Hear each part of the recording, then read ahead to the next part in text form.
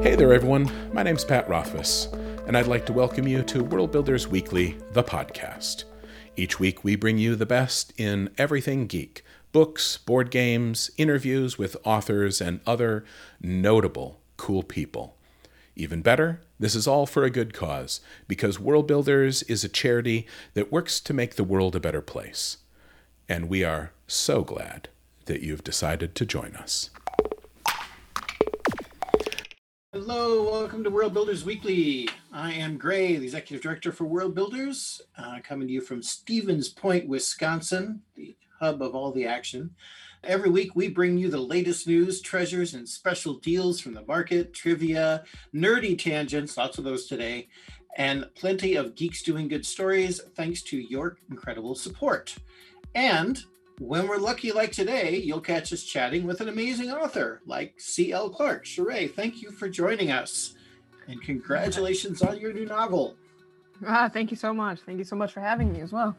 I appreciate you are joining us from across the pond. Appreciate you cutting into, would it be tea time now? I don't know. Just before dinner. Yeah, exactly. Before dinner works. But we have to take care of our normal business, which is our trivia question. The first trivia question that we had was the old one, and you can feel free to chime in the answer if you happen to know it. Who was the Greek goddess of spring? And apparently there's two answers. I learned something with this one. I knew one of the answers, but apparently there were two answers that worked. Do you want to take a guess, Cherae? Me? Yeah.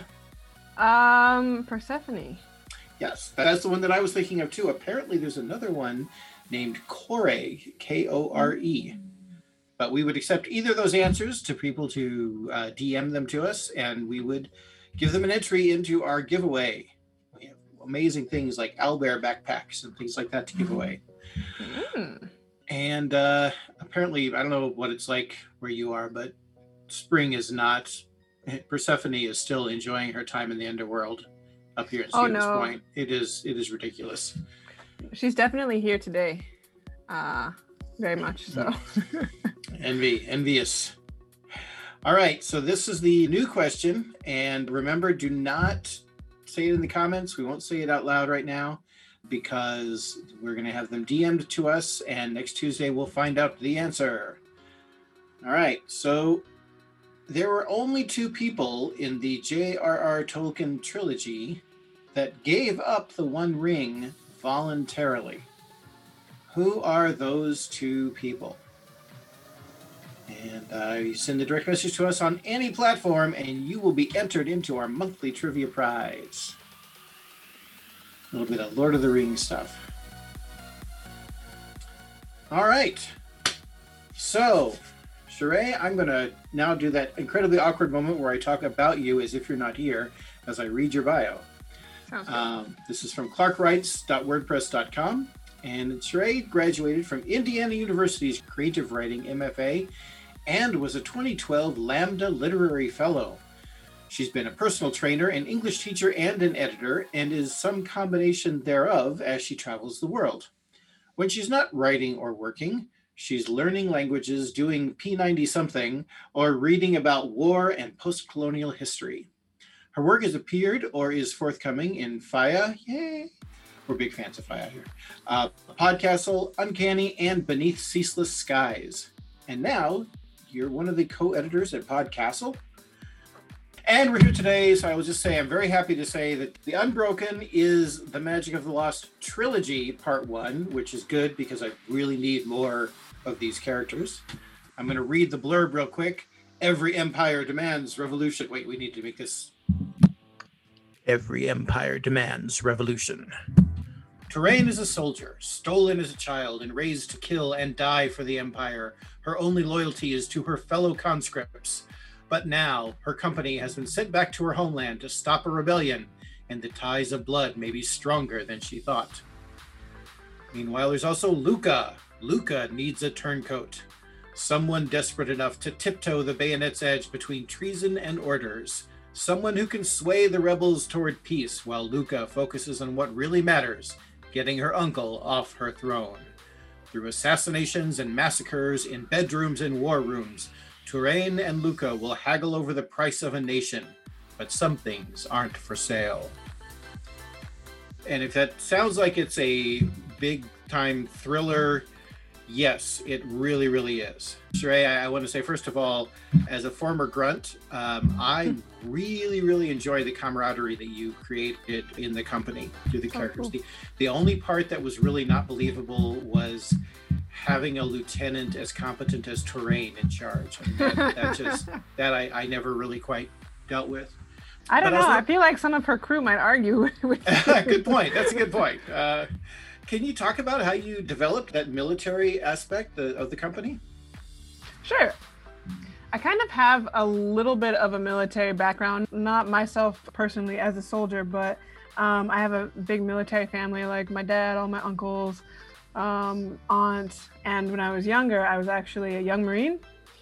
So that's like ROTC for folks who don't know, except instead of being like in any other branch, it's specifically the Marine branch of ROTC. But it's been a long journey through that. So as I started studying more war and studying like imperialism as well as other American things, I kept my interest in war and started just doing more research into how America's military has sort of proliferated itself, and a lot of that involves reading literature from soldiers as it's gotten more prevalent, especially like soldiers who come back and write about like the Forever War and stuff. And so that, I think that informed part of the like actual inter-soldier relationship. I'm trying to think if I have any particular books that really sold it for me, but I'm drawing a complete blank right now. Was Thibault and why am I blanking on Prue? Mm-hmm. Were they based on anybody specific that you knew, or did those characters just come out of the story? No, they came out of the story, definitely. I liked them because they kind of offered two different tipping points for Touraine, and sort of showed a range of feelings for the Sands, and like how they were reacting to their position as conscripts and how they were reacting when they got back to the colony. It's a testament to how effective your writing is in that while I was writing this and while I was talking about it, I actually got to the point where I'm like, I will not use that word because just like I wouldn't use any other racial slur, you know, it's just, it internalized to me. I couldn't call it that. And when I read about the company's circumstances, you know, where they came from and how they formed, I immediately related it to the Janissaries, the concept of that. But that's certainly not the only time that is used as a political tool, but it definitely sort of complicates character motivations. Can you talk about like why you chose that particular circumstance to portray? I think part of it comes just because one of my main inspirations for the Unbroken was that I wanted to be able to portray women who were violent just because, and who weren't necessarily ashamed of it. They weren't doing it to protect people or to defend children or just themselves, but it was like a job, and potentially a job that they were good at. And soldiering is one of those jobs. So that was part of it. And I think the other part, though, from a historical context, comes from the fact that most imperial powers did use or do use at some point satellite nations people as the military, so that they can keep wars off of their own soil, but still manage to do some sort of land grab, land contest, or just the fact that the world is very big, and so they needed somebody to be in one place while they were elsewhere. So, yeah, it was interesting seeing the way that the people in the company would have very differing viewpoints and relations to the imperialist side of things. Some of them just resigned to it, some of them actively engaged in supporting it, some of them actively engaged in going against it, and that lends a different kind of motivation, I thought, than to what I've seen, like, you know, in a similar company of infantry, or everybody's like, oh, we have to fight communists. That's all we're here for. They're all together on that. That's, it was, I sort of looked at it and was like, boy, I'm glad that we didn't have to deal with those kinds of motivations. That being said, you did model the names at least were very much related to French things. Is there a particular aspect of French history that made you choose that, or was it just a way to choose a colonial force? I was definitely inspired by France's relationship with North Africa, that colonial relationship, mostly because that was my primary area of study. When I was in university, I was studying French literature and Francophone African literature as well. And so that was kind of my entry point and where I was thinking about these ideas of colonialism. And also, like, when I was younger, I was a big Francophile. Like, I was like, ooh, France. But then when you really like something, you learn a lot about it. And if you go far enough, you start seeing, like, you go to the edge and then you fall off the edge and you see underneath it.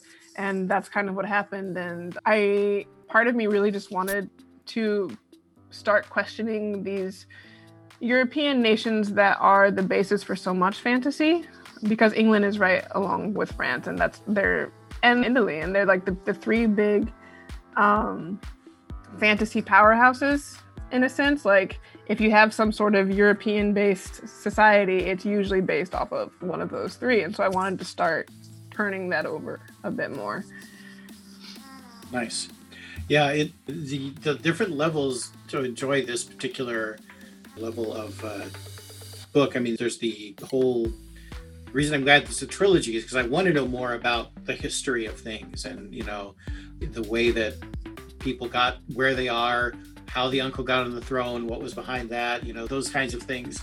And at the same time, it goes right down to the level of dealing with disability, everyday life, dealing with that.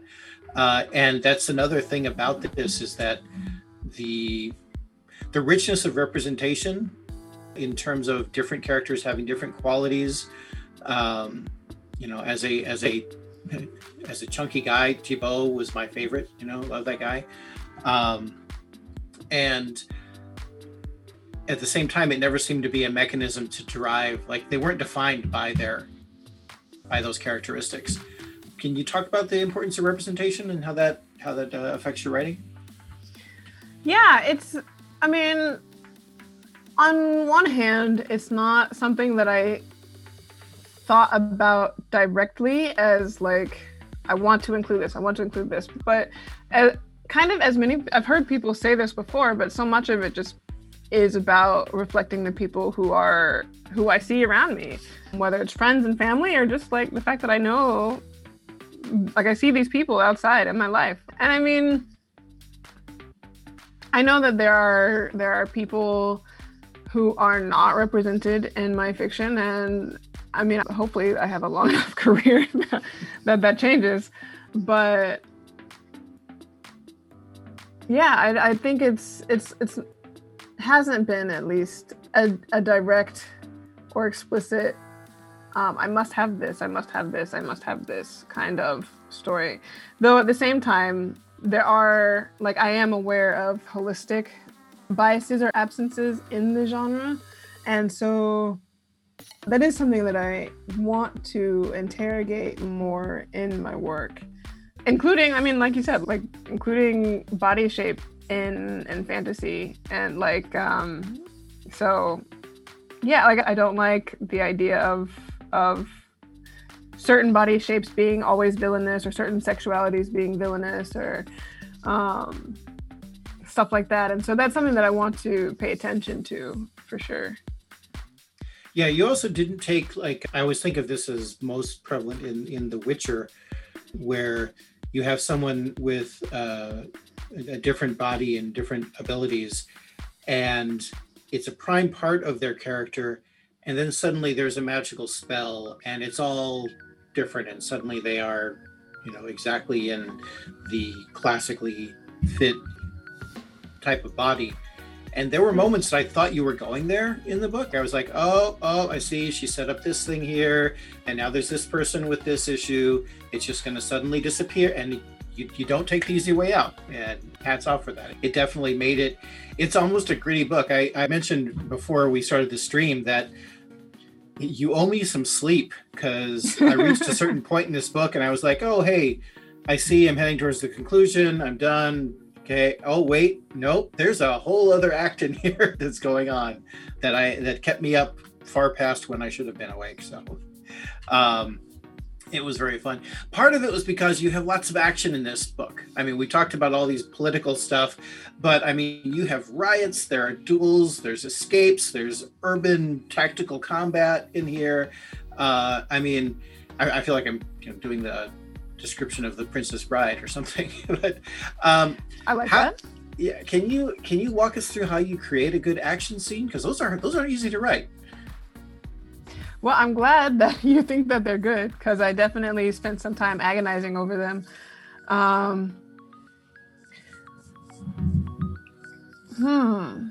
do I? There was a scene at the end, those of you who read it might recall, but between Cherae and a certain character, and they're having a little duel-y moment. And I actually have to tip my hat to David Douglas, who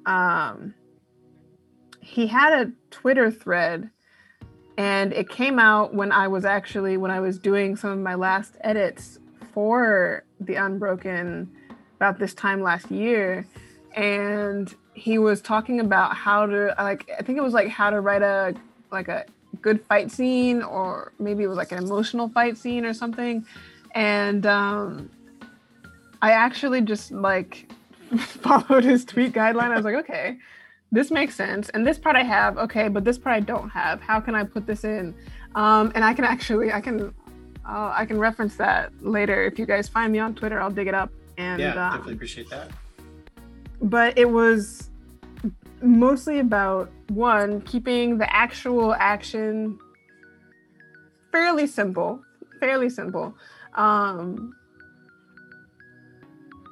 Or at least simple in terms of not describing every single punch and left and punch and dance and dodge, and not every single physical motion, but enough, and maintaining the integral emotion of the fighting. So why are we fighting? Why is this important? And some of that might get set up beforehand. Some of that might be sort of do a little decompression afterwards, but making sure that there's breath in the fight as well as the actual actions, but also making sure that they are some cool actions sometimes. And do you want to talk about what kinds of combat forms or styles influenced you in this? I can guess some, but I don't want to spoil things, and I don't want to make assumptions about them either. So, some of it's just good old-fashioned punching and kicking and not dying. And that is the Marine Corps way. Yeah, punch, kick, die. When I was a kid, my mom had a friend who taught us little bits of capoeira, which is Brazilian martial arts for folks who don't know. It's a bit, from the outside, it looks very dance-like, and it's even accompanied by music. And so I was inspired a bit by that for some of the rebels' fighting techniques. And then, I think that's the only visual technique I had in mind. And then I would like to know a lot more about swordplay, but that might have to wait until after lockdown, and I might get to go to some classes and stuff. Because in theory, some of these folks are going to be fencers. Luca's a fencer. I don't know how much of one she is, but that was pretty cool. I actually enjoyed that a lot. And her relationship with Gil was interesting. That kind of guardian, or I don't know, assistant / guardian / supporter. Yeah, I would Mostly he's kind of like her second father, as far as I could think of that, with like a side gig as a bodyguard, I guess. Yeah. Right. So another thing, and again, someday, just so you know, I will bring someone on to World Builders Weekly whose book I did not enjoy, because everybody's used to me saying, "Oh my God, I love this book so much." You know, it just I keep saying it. Sue Davies, I was just gushing about his book a couple weeks ago. Oh, nice. And this is another one of those cases where it was really, really fun to read. And one of the things I enjoyed about it is that I wouldn't call it a romance, but there's definitely romantic feelings or relations. I'm not sure quite how to define it.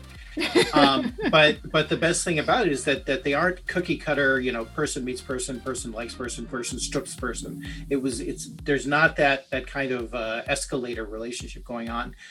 And I'm really interested in, because you have so many different ties and relationships in here, like how you went into developing those personal ties between the characters, and if there were any surprises as you went along that the character said, "Oh, by the way, there's this thing about me." I know that sometimes happens. So.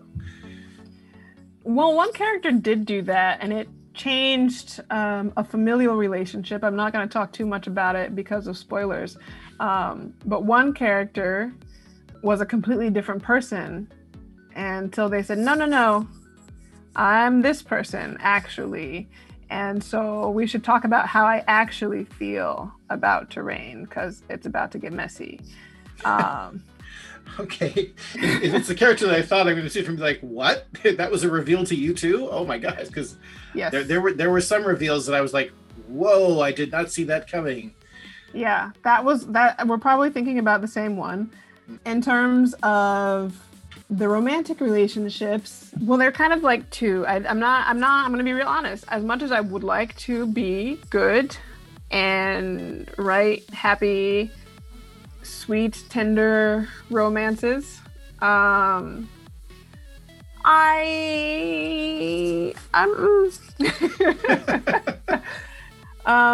You'd rather write interesting ones. Well, like, I think that tender ones can be, but I'm a real sucker for a good tragedy. I am. So, not to give you guys too much insight, because I don't know what's actually going to happen by the end of book 3. We'll find out together, all of us. But when I was writing Cherae and Luca, I was really interested in the tension and like an enemies to lovers relationship, and I wondered what might happen if you couldn't easily reconcile the lovers part. Like, what does it take to truly go from real enemies, like, I'm gonna kill your family and everybody you once loved, to lovers? And if you read the book, you'll see where it gets to. One person said it very interestingly, as enemies to enemies but horny about it. And yes. And I really like that because in general I hesitate to say enemies to lovers because I don't always know that that's where they end up, you know. Yeah, I was thinking about that because there were quite a few times in there that there may have been, you know, one or another action or betrayal or something that happened that, and I won't say who did what. We're skirting dangerously close to spoilers, so I'll make this quick. But I was sort of like, oh, well, that must be over now. That particular subplot. I guess they're not going to. And then in the next thing, you're like, but wait, those feelings don't go away.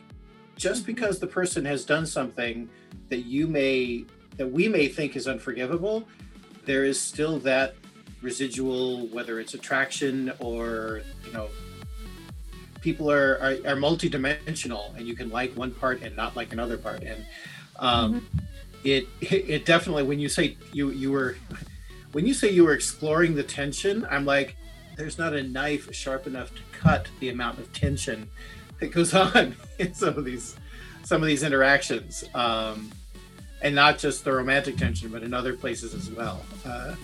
So yeah, I'm going to definitely quote that, enemies to enemies but horny about it. It's perfect. Before we dive into spoilers, which I don't want to do, we need to actually start having World Builders Weekly that has like, here's the regular show, and from this point on, it's going to be spoilers, and we'll release that separately, or just have it as a book club or something. Can you talk about more about your interest in post-colonial history? Like, what is that? How does that defined as a subject matter? Well, the definition, it changes fairly frequently, honestly. I mean, like, just because the discussions around it change so much, like, even now, I feel like many academics have probably moved from talking just about post-colonial history, because we're still very, like, despite the colonies, many colonies in the world having nominal independence, they're still held in financial thrall in some way or another. The fact that many once colonies now can't even get COVID vaccines, for example, because they're held up by the former colonizers, is very interesting conversation, as well as environmental colonialism. So saying post-colonial is a bit of a misnomer. But I think it also depends on what field you're in, and my finger's not on all of these. There's also very particularly anti-colonial studies, and so there are people who have stopped writing in like previously colonial languages. So imagining a place that was colonized by England, where most people would speak English, writers abandoning English and sacrificing perhaps the wider reach to write only in a native language, for example, and with French as well. So there's that aspect of post-colonial study. But for me in particular, I am most interested in how things were and the repercussions from it, which is, I want to say it's a bit history, but then I think about some of the novel ideas I have coming up they're definitely modern issues that I'm exploring. It's not related to the Magic of the Lost series though, so no more words about that one. I think the war aspect though, I'm interested in because of how prevalent it is a narrative in science fiction and fantasy. The amount of fiction that is not about conquering or exploring and taking something from somebody else is still relatively small. Obviously, those books do exist, but when we're talking big, like chunky epics and stuff, they're still very much war books, and depending on who the bad guy is, they're often colonial books. And so I'm interested still in exploring that and exploring why we write the stories and why we're telling these stories to ourselves and to each other. And certainly what effect those stories have on how we act on things. Exactly. As a former Marine, I have my own, love the Corps, love my, fellow Corps members. At the same time, look at some of the things that I've done, both historically, and there are some things I'm proud of, and there's some things I'm not proud of, and there's some things that I am proud of while at the same time ashamed that the government asked them to do that. Like, that I'm like proud of the behavior of individuals within harsh circumstances, but the larger picture is just ridiculously bad. And I don't know if this was something that was prevalent in the Young Marine program that you were in, but one of the things they supposedly prided themselves on was the idea that Marines would think for themselves and were more likely to disobey an unlawful order, that kind of situation. I don't know how much that actually went into practice. The idea was good, but then I guess there's a level of how much do you question it? At what point is it disobeying an unlawful order because of the whole aspect of, hey, we shouldn't even be in this country kind of situation. And when you talk about post-colonial history, I wish, my education in terms of that has all been post primary education. And I feel like there's so much that we were lied to about and not told about. Absolutely. Are there any particular sources, especially for for the layperson, that you'd recommend for learning more about that? One that's a couple that are sort of approachable-ish, and it depends, I think, like where you are. So if you're interested specifically in American stuff, I would recommend, at least for start, there's A People's History of the United States by Howard Zinn. But there's also a graphic novel that's called A People's History of American Imperialism, which is a little faster being a graphic novel, but it's not less heavy. But it specifically goes into America's like off-soil fighting and going back into some of the like proxy wars that we had, I'm thinking historically. But then also more recently, I read, if people are interested in understanding a bit more about things happening in the Middle East and America and Europe's role in that, there's The Black Wave by Kim Ratas. I can also add those to the notes as well. And Lawrence in Arabia by Scott Anderson. And those are a couple off the top of my head. Yeah, talk about mixed feelings. One of my favorite movies, Lawrence of Arabia. So much wonderful about the movie, so much wrong about the situation.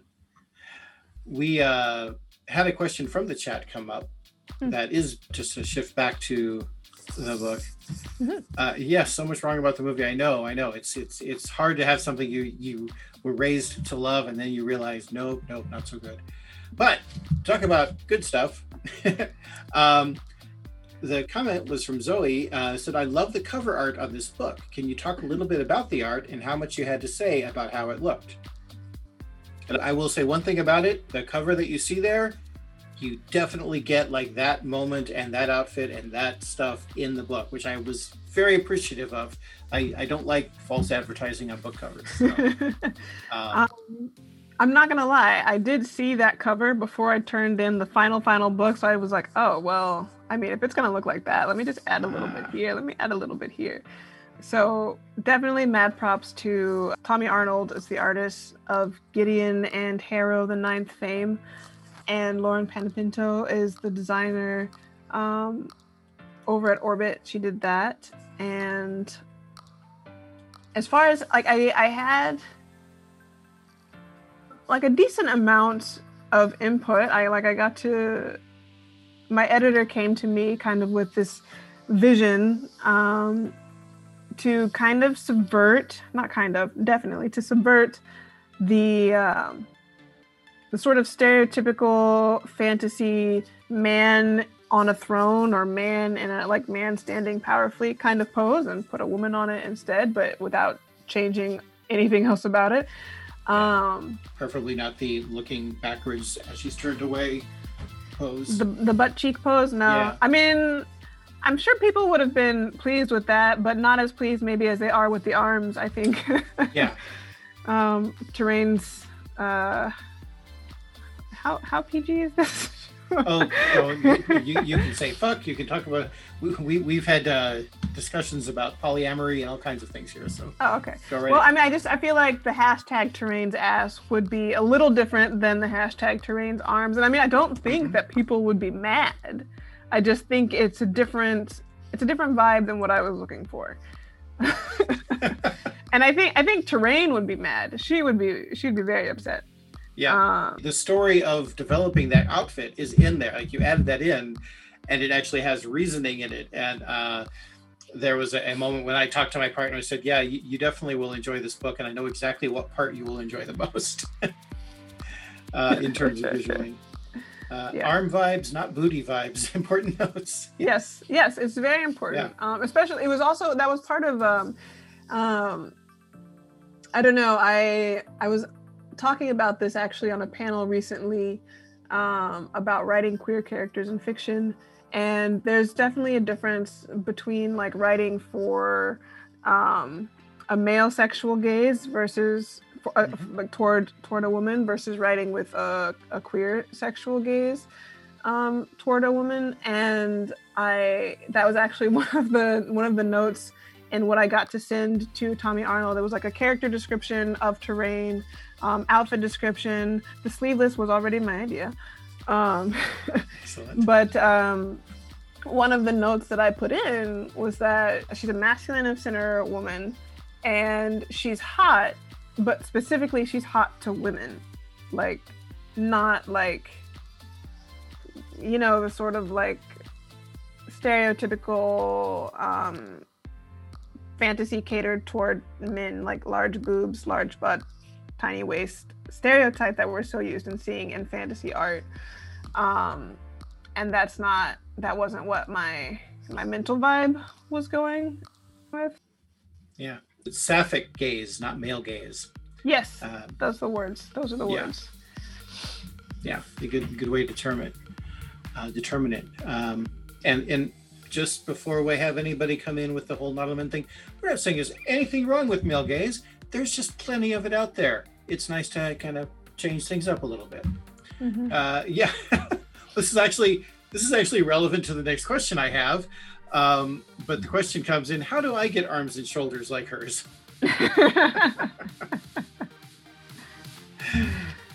Lots of push-ups and pull-ups.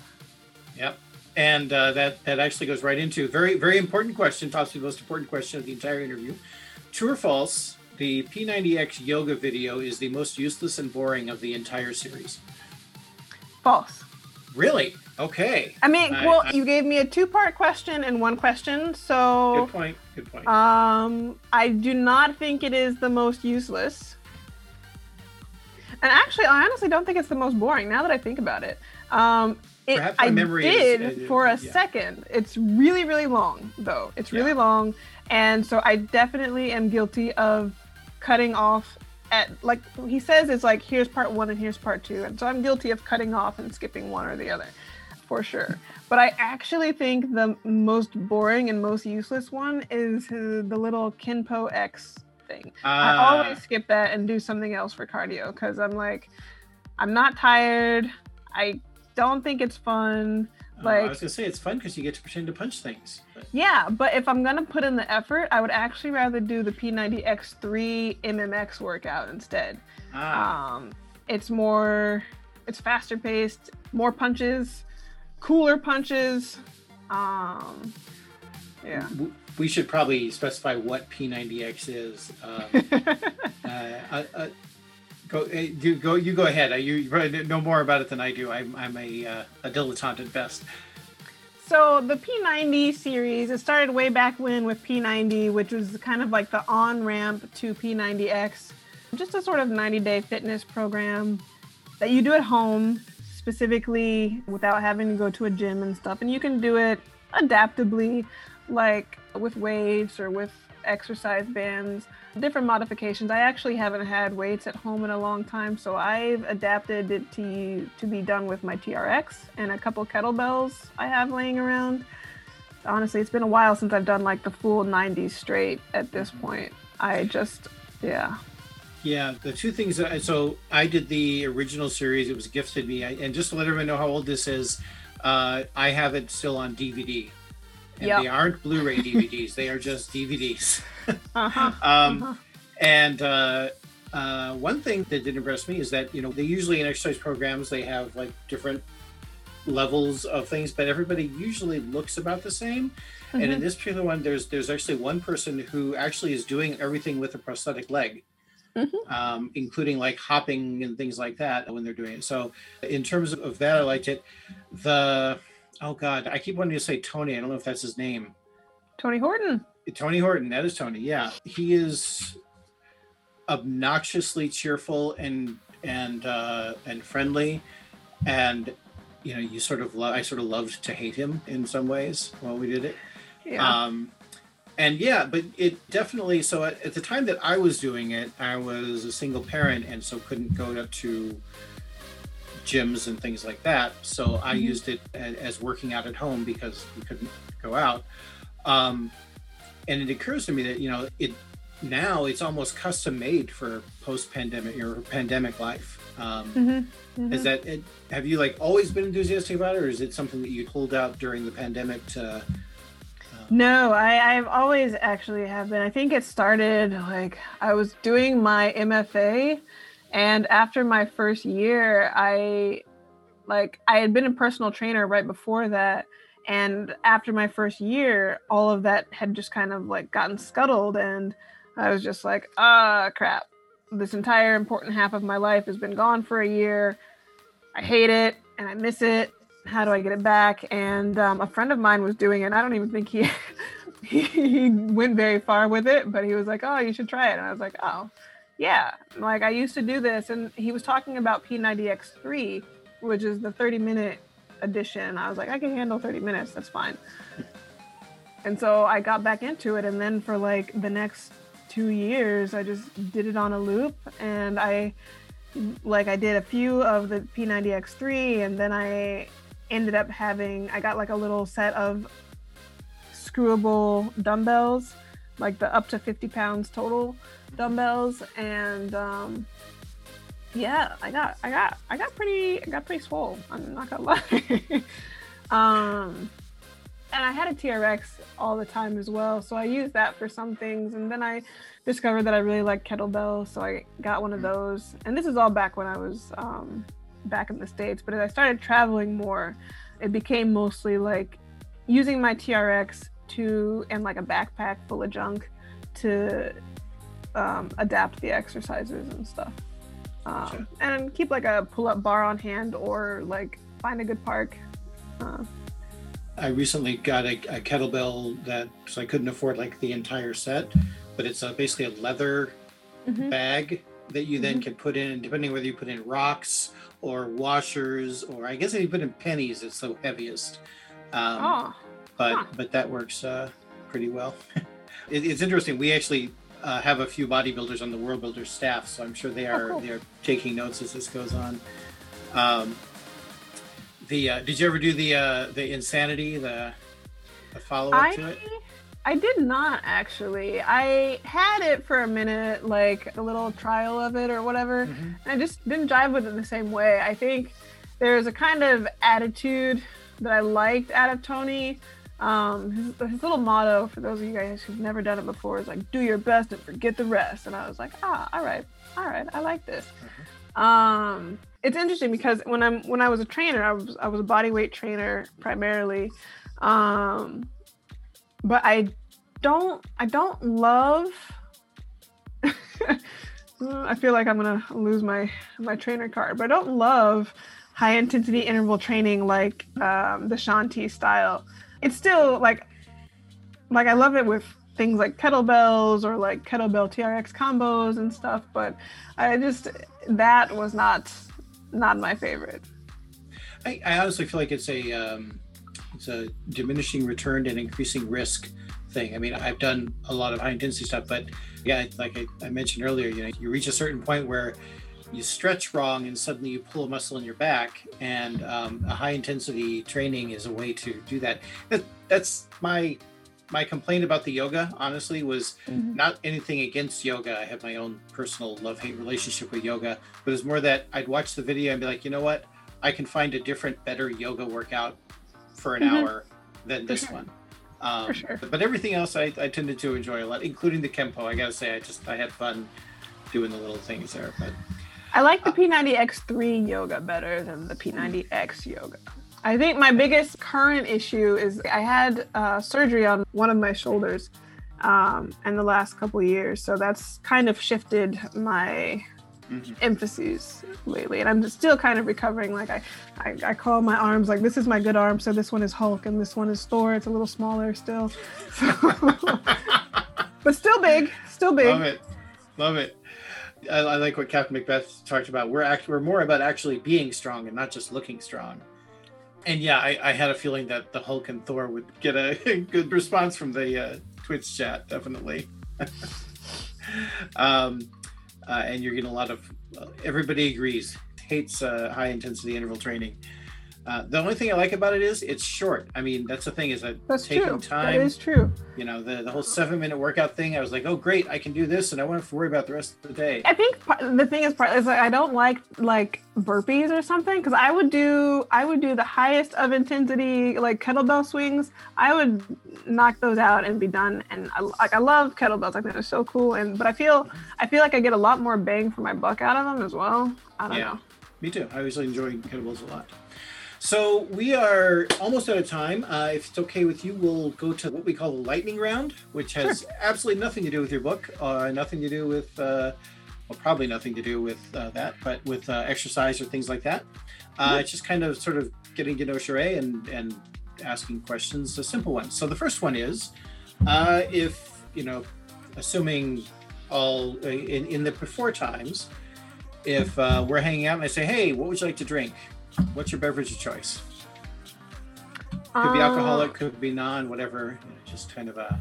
Right now, I'm actually really craving bubble tea, so I would like a melon bubble tea with the cheesy cream stuff on top. You and my with partner bubbles. get along well with that. Yes. Yep. And how about meal of choice? Like, do you have a particular comfort food that you prefer? Last week for my release day, I had Ethiopian food, and that was pretty, I would do that again. Oh, yes. Oh, man. I tell you, I went from Seattle to Madison, which was taking away a lot of Ethiopian food, and now we're in Stevens Point. And as far as I know, maybe the chat will correct me, there isn't an Ethiopian restaurant in Stevens Point. So the sacrifices we make for work. Also interesting, you said release day. I've always heard it as cheat day, but I like the release day better. No, release day of my book. Oh, that kind of thing. Gotcha. Okay. I was thinking it was like the, Yeah. All right. So if I said, hey, I'm about to go on a trip, I need to bring along a good book, what would you recommend? How long's the trip? It's as long as a good book you'd like to recommend. If you were going on a trip and you just needed something that would be your only book, I would say She Who Became the Sun, because it's got a nice breadth of war discussion, but a nice little enemy hatred situation and nice destiny chasing. It's got a nice wide range of things. If you needed something for the airplane ride and you just wanted to sink into some beauty or relax, probably better after the trip, then I would go with Winged Histories by Sofia Sabatar. Cool. We are writing these down. One of our staff, Jenny, complained that after every World Builders Weekly, she has a bigger book list. Oh no! Because we always ask this question, and we don't bring it along with time to read the books. Anything in particular that you've been enjoying watching during the pandemic? I actually don't watch a lot. I'm usually several years behind everything. So I only recently finished Cherae, but I loved it. The new animated series? The new Cherae, yeah. But we also watch, because sometimes you just need something that requires no mental energy. We watched this show called Don't Tell the Bride. It follows it's a little reality television show that follows these couples who the husband to be gets to plan the wedding. Very ill-advised situation in these cases. And shenanigans ensue. The bride to be goes and tells, it's very scripted. She says, this is what I want. These are the things I don't want. And of course he goes and does everything she doesn't want. And then you know. Hilarity ensues, right? Yeah. Yep. Cool. What is something that you have around you every day that people would be surprised was there? Honestly, I don't know that I'm that surprising. The other twist to this question is to say something you have around you every day that doesn't necessarily serve a purpose, but it's meaningful to you. The suggestion was the headless corpse of my enemy. I don't carry those. I throw them out. They stink. They take up so much room. Yeah, and then people start asking questions, and it's not good. I have a little. It's not little. I mean, it's properly sized. But I have a plastic practice sword. But my ceilings are too low for me to practice inside, and so I haven't quite found a good situation. Nice. We have our sister corporation, Eladin. One of the people who work there is a teacher of swordplay in LA, and actually does motion capture and stuff for that. So we are big fans of the swordplay stuff here. I can see your sword in the back. Oh, so that is, you see how giant it is? Like it goes all the way down to the floor. It's a two-handed thing. That I use for my special Halloween costume called Overcompensation Man. So yeah, it was bought literally because it is so ridiculously, look at sword, terribly impractical. But yeah, it's fun. I have better swords over in the corner that are more practical. And so last one is, I have a magic wand that looks a bit like a pen, but if I wave my magic wand, I can have anyone appear, real or imagined, alive or dead, that would love to just sit and have a conversation with you. Who would you like to have manifest when I wave my pen?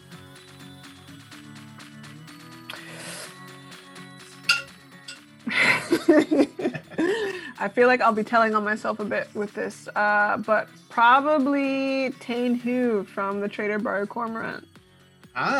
Various reasons. For reasons. Yeah. Reasons are not necessary. It's always interesting to see who is chosen. And I learned from this, I really need to get around to reading the Trader Bar Cormorant. It's something I haven't gotten to yet. Yeah, that you got a lot of corroboration there in the chat. Well, thank you so much. We unfortunately are not carrying the paperback in our store yet, but we do have the audiobook in our Libro FM thing, so we've linked to that. Where would you like people to purchase this book from? I mean, honestly, anywhere is good, but but I would definitely appreciate it, and I'm sure your local bookstores would appreciate it. If you purchase from them. If you don't have one nearby, purchasing from bookshop.org, whether you're in the UK or the US. I'm not sure if there are ones outside of that that sort of take over Amazon's place of delivery of books. If you are in the UK, there are a couple of bookstores that have bookplate signed copies. Portal Bookstore and Broken Binding is in the UK. Those are the two in the UK. And then Old Firehouse Books and eventually maybe Mysterious Galaxy, but not yet. But Old Firehouse Books in Colorado definitely should probably have some signed bookplate editions. Excellent. Fantastic. Yeah, it's kind of unfortunate, you didn't get to do the in-person tour, and it makes it harder to get the signed books out there. We definitely felt that as well. But, well, thank you so much for your time here. We also, do you have any suggestions for who we should have on World Builders Weekly? I mean, let's pretend like you enjoyed this interview and just, I definitely did. Excellent. Who would you recommend it'd be interesting to talk to?